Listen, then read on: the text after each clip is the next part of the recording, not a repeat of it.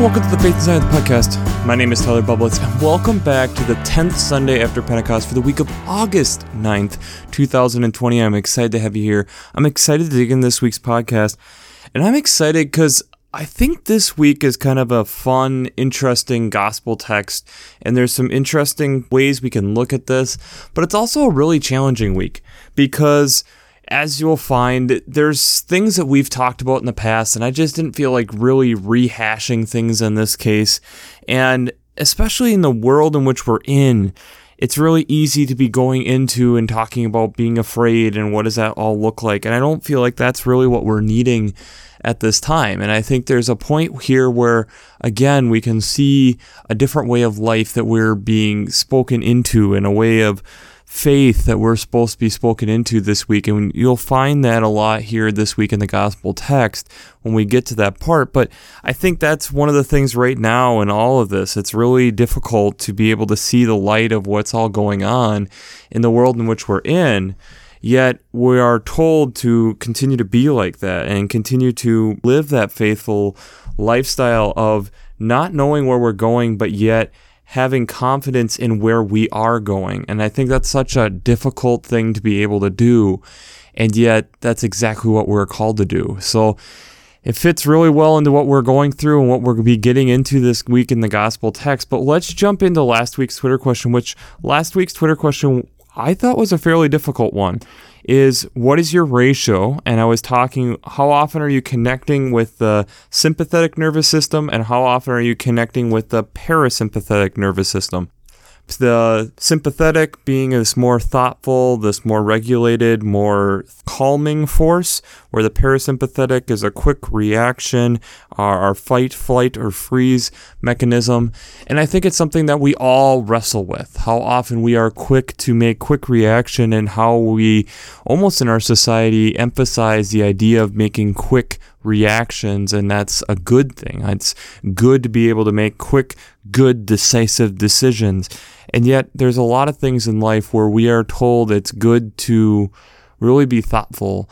We realize this as we go along in life, that sometimes it's okay to slow down and take some time to think about something than making a quick knee-jerk reaction. And that's sometimes a better way forward than what we initially think. And so I think as we are in this world of trying to find knee-jerk reactions, and at times even getting frustrated with how long it is taking to make decisions, I think it's something that we do need to remember and hold in balance, no matter how difficult that is. So let's just jump into it this week. I'm again going to jump right into our first text this week and then work to our gospel text. So the first reading this week is from 1 Kings chapter 19, verses 9 through 18. Interesting spot that we're dropping into here. We have Elijah who's kind of fleeing, and he's spending some time in a cave. And God kind of comes to him and says, "What are you doing?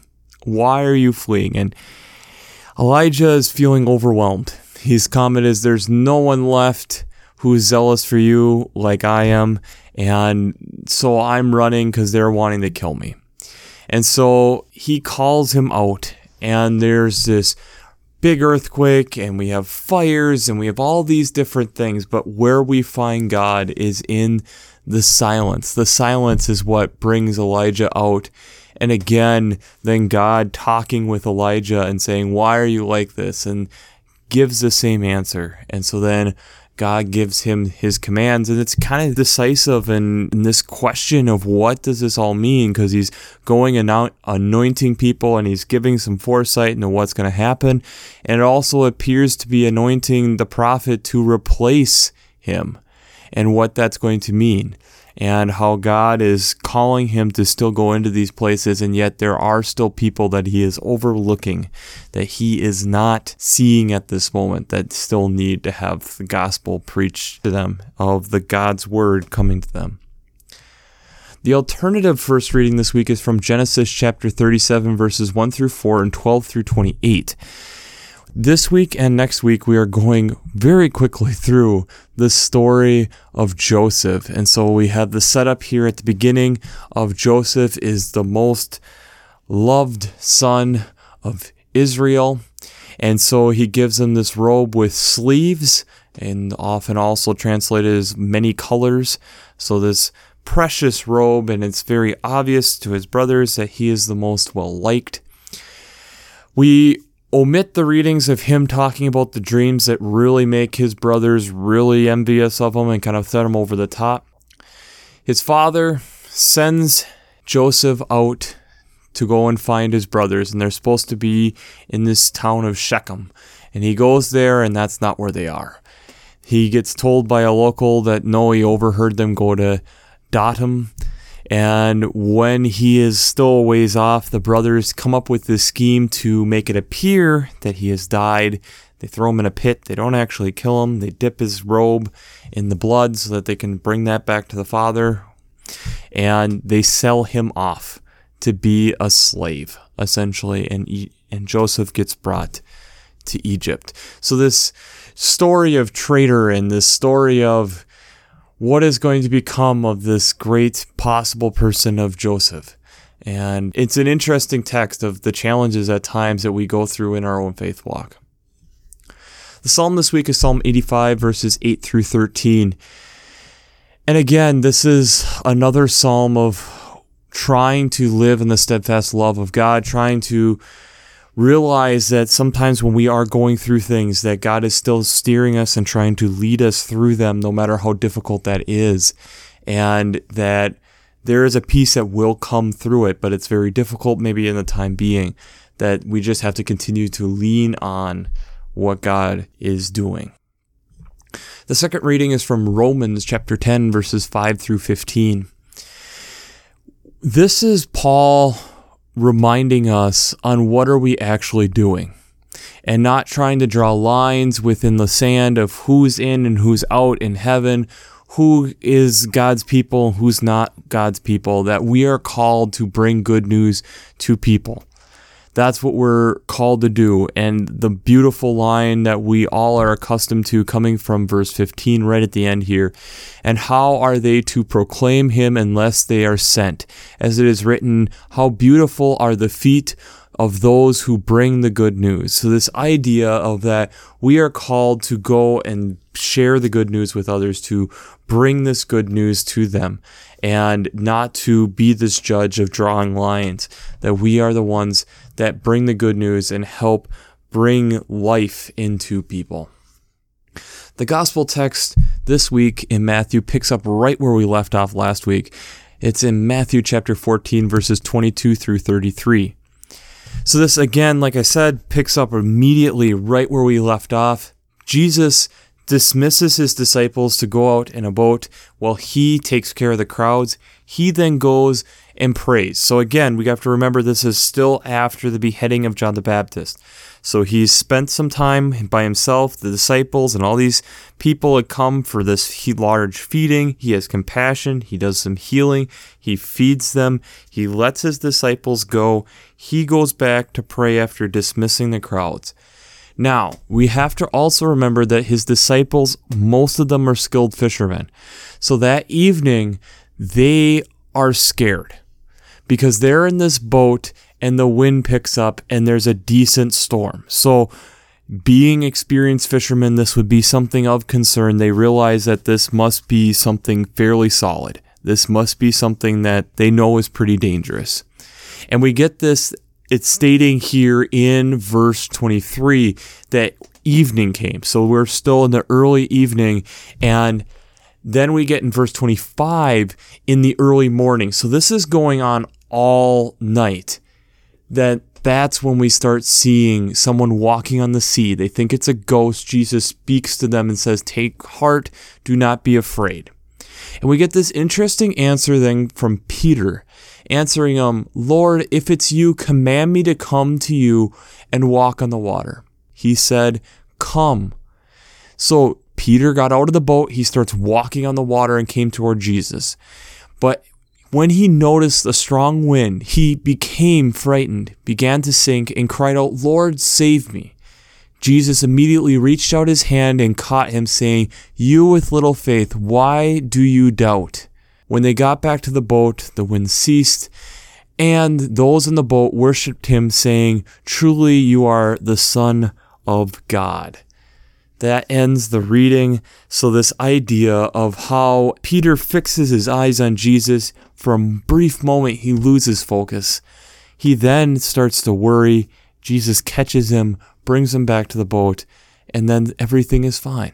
So a really interesting story that we have here out of the Gospel of Matthew. And I bet you're wondering, how is faith and science going to come together in this? But before we jump into that, we have to do our shameless plug for Working Preacher. If you haven't checked out Working Preacher, I'd highly recommend it. Between their Sermon Brainwaves podcast, their commentaries, their discussions, since I'm not an ordained minister, I use them on a weekly basis because I have 4 different seminary professors from Luther Seminary in St. Paul, Minnesota, along with commentaries from multiple other biblical scholars, along with other discussions discussing a variety of topics. If you haven't checked out Working Preacher, I'd highly recommend it. So I said before, and I've talked about before, and I know it's been a little long in the tooth, but I think I'll save it for next year, going through and discussing fear. And do not fear. And why is Jesus talking about this? But we get this interesting thing coming out of Matthew that Peter then comes to Jesus walking on the water. And there's a lot of things going on here, because here we are having these people who are experienced fishermen fearful. They see Jesus thinking it's a ghost. And then Peter says, "If it's you, tell me to come and walk to you on water." This very weird, bold faith statement. And then Peter then goes out to him, and we don't hear exactly how far, but we presume at least some distance that he is walking on water like Jesus. For me, as I'm thinking about this, and I've talked about it with some people this week, faith is a lot about stepping out of the boat at times. And being willing and able to realize that there are other people there who are willing to catch us when we fall. When we start to doubt, when we start to question, that's when there are other people there to help us along, help us get back up, maybe help us back into the boat so we can try again. The different experiences and the different people around us to help us in these times. And in a lot of ways, that's very much like what the typical scientific process is. We have this boat of what our understanding is, but we have questions, we have things we wonder about. And so we take a shot, we take a hypothesis, we step out of the boat, and we take some steps. We try to take some steps. Sometimes we fall flat on our face right as we step out of the boat. And sometimes that's where then we suddenly start walking on water, but then there's a lot of questions that we ask, and that's when we start to sink. Let me explain a little bit further. To best explain this, I have to do a rewind all the way back for me being in high school. So shout outs to Mr. Brian Collins, my high school biology teacher.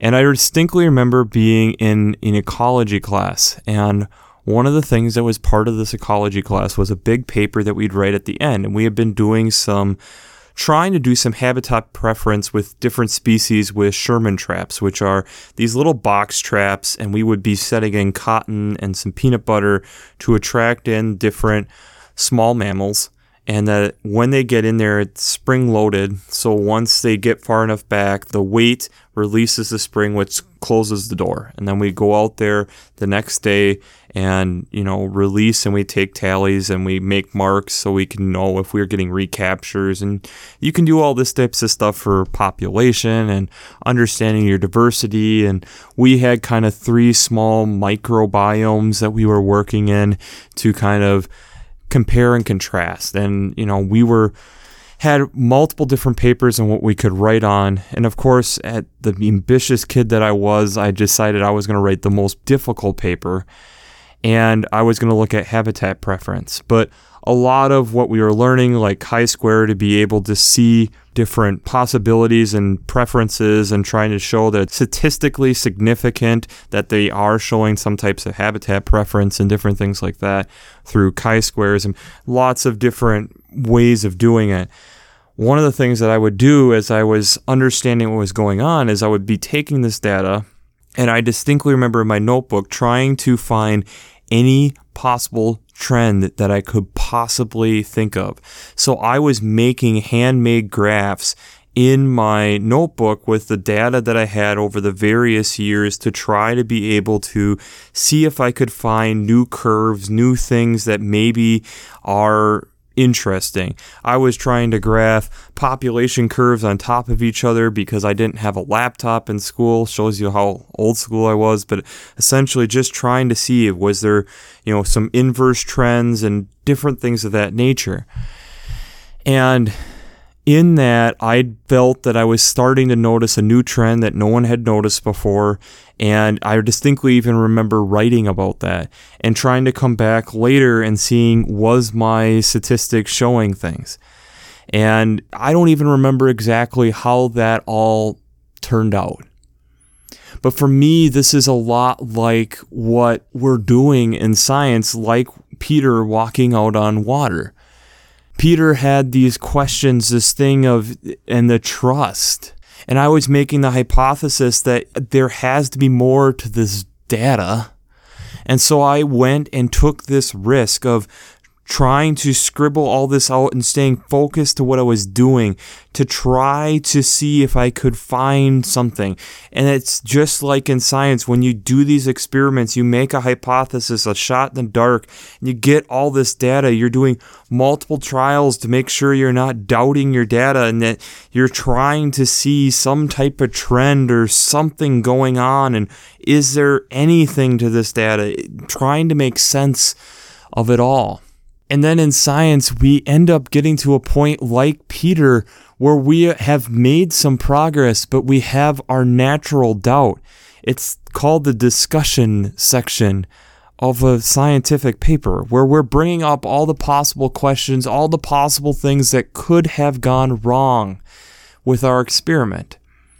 It's the whole point of even when you publish a paper, but it's not really published until it's peer-reviewed, essentially other people being able to run the test and say if this seems somewhat valid, making sure that multiple people are, again, trying to shoot holes in your arguments and the things that you're looking at and trying to make sure that you're not overlooking something, making sure that you have all the data here. And we've talked about that before, of how important that's a vital part of what science is.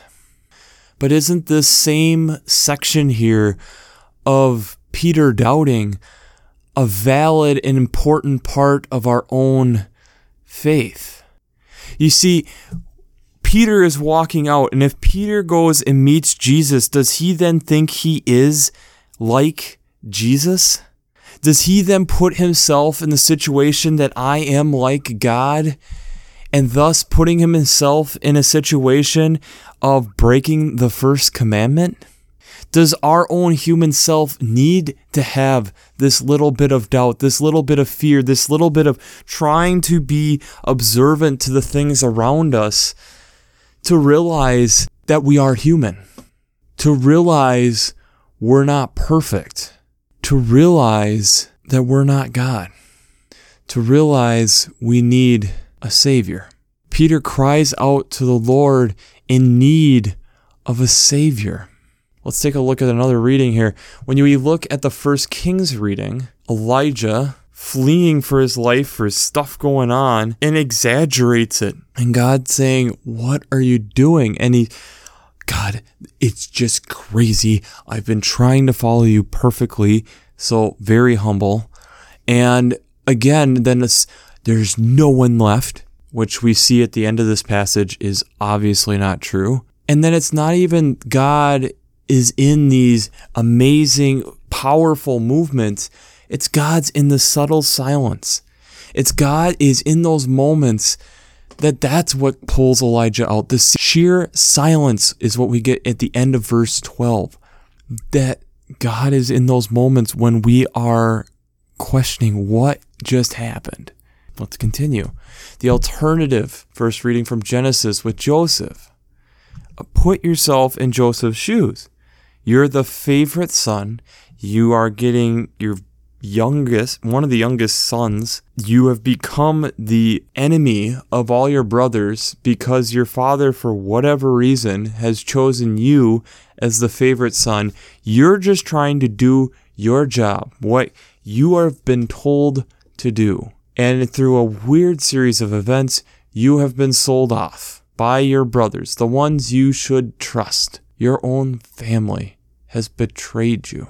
And that's where the story leaves us this week. Paul telling us that even though it's our thing to try to divide people up, try to divide the creation and say you're in and you're out, that's not our role. Our role is to bring the good news, which I would argue fits perfectly with this analogy, because what is science? Science is trying to help us understand this creation around us, hereby, if we believe that it's truly created by God, hereby understanding more of the character of God. We are here to better understand our God and then bring that news to other people. Hereby, science is there for us to help us better understand who God is so that we can share that good news with other people. Science explains a lot of the hows. It doesn't explain the whys. Here we are again with Peter. We don't understand why that is his question, but we see the faith that takes. Just like the faith that it takes to be able to publish a paper. Put it in front of other people to be critical of your own work that may have taken a lot of time, work, and effort for people to punch holes in it. And we can either be destroyed by the wind and the rain, but there's also a point where we want to be destroyed and distracted, at least, by the wind and the rain, because we want to know that there are other things to understand. Faith is about having something that we maybe don't entirely understand, but trusting in it. It's something at times I know, even in my own life, have thought about is, why do we click with certain people and not other people? Because we get to this point where we trust people, and some people would say this person's a trustworthy person, and we get another person and they say, no, I would disagree. Why? Why are we like that?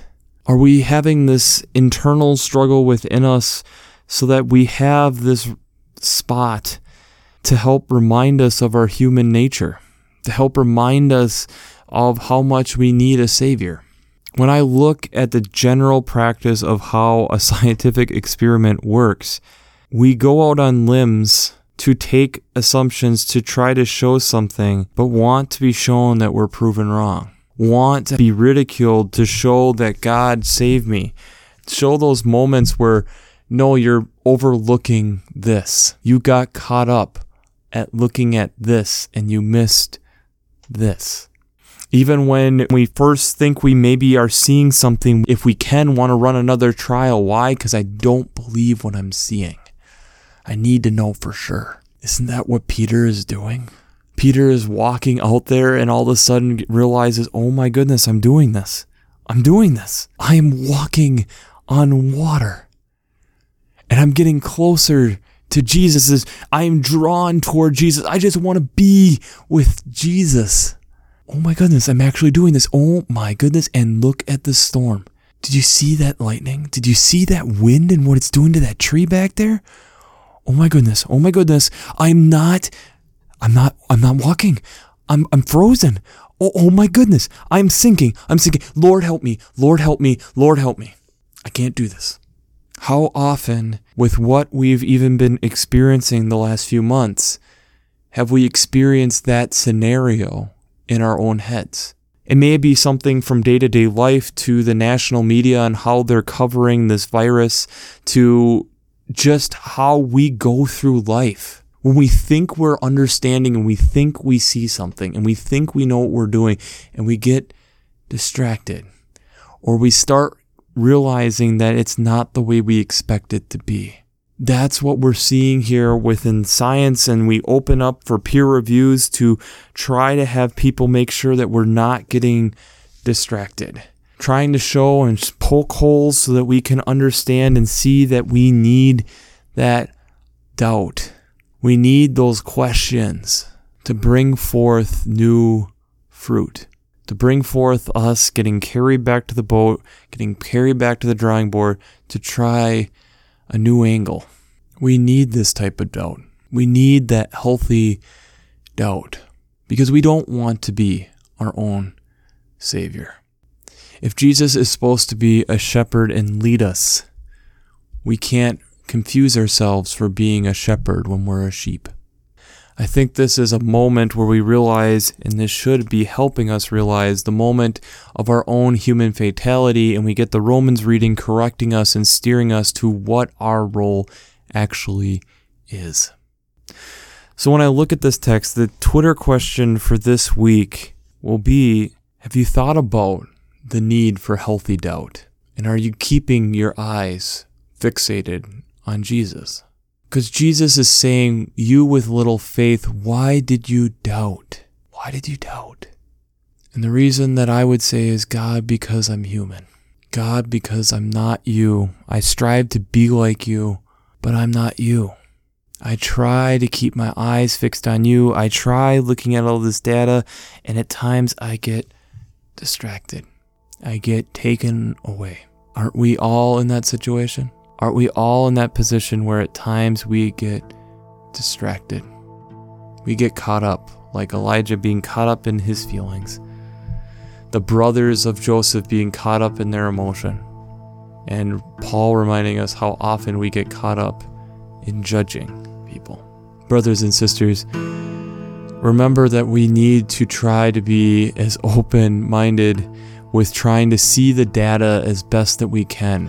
But realize that we can't beat ourselves up too much for our own doubt because we're human. And we're going to give it a better try the next time. We're going to keep trying to fixate our eyes on Jesus and realize that our job is to continue to bring that message of hope to people. And sometimes we're going to fail. Sometimes we're going to get distracted, but that's okay. We're human. Jesus will help us back to the boat, and we'll get the faith to walk out on the water again. So, we'll wrap this up as we always do. I pray God blesses you through your faith and amazes you through science.